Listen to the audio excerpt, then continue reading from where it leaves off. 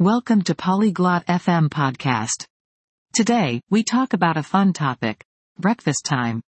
Reese and Winston share their favorite morning meals. Listen to their conversation and learn about what they like to eat and drink in the morning. Enjoy the talk. Salut, Winston. Aimes-tu le petit déjeuner? Hello, Winston. Do you like breakfast? Oui, Reese. J'aime le petit déjeuner. Et toi? Yes, Reese. I like breakfast. And you?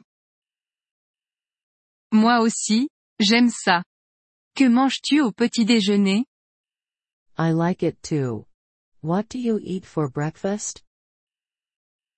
Je mange des toasts et des œufs. Parfois, je mange des fruits. I eat toast and eggs. Sometimes, I eat fruit. J'adore les fruits le matin. Quels fruits aimes-tu? I love fruit in the morning. What fruit do you like? J'aime les pommes et les bananes. I like apples and bananas. Tu bois du café ou du thé? Do you drink coffee or tea? Je bois du café. Je l'aime avec du lait. I drink coffee. I like it with milk. Moi, j'aime le thé avec du miel. I like tea with honey. Ça a l'air bon. Manges-tu du pain? That sounds good. Do you eat bread? Oui, je mange du pain avec du beurre et de la confiture. Yes, I eat bread with butter and jam. Quel est ton petit déjeuner préféré? What is your favorite breakfast? J'aime les céréales avec du lait et des fruits. I like cereal with milk and fruit. Tu prends ton petit déjeuner chez toi ou dans un café?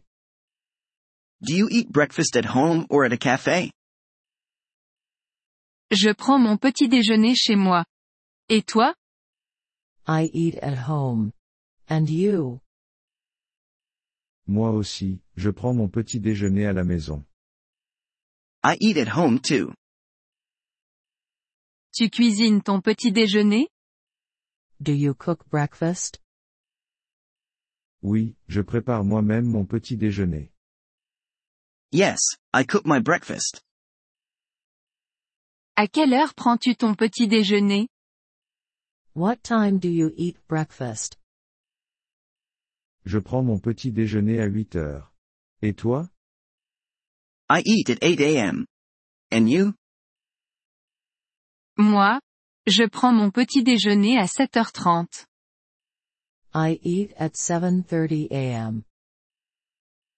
Tu aimes les pancakes? Do you like pancakes? Oui, j'adore les pancakes avec du sirop. Yes, I love pancakes with syrup. Moi aussi. Tu manges du yaourt? Me too. Do you eat yogurt? Oui, j'aime le yaourt avec des fruits. Yes, I like yogurt with fruit. Le petit déjeuner est important. Breakfast is important. Oui, il nous donne de l'énergie pour la journée. Yes, it gives us energy for the day. Prenons un petit déjeuner ensemble un jour. Let's have breakfast together one day. Ça me semble sympa. J'apporterai les fruits. That sounds nice. I will bring the fruit. Super, je ferai le café et les toasts. Great. I will make coffee and toast.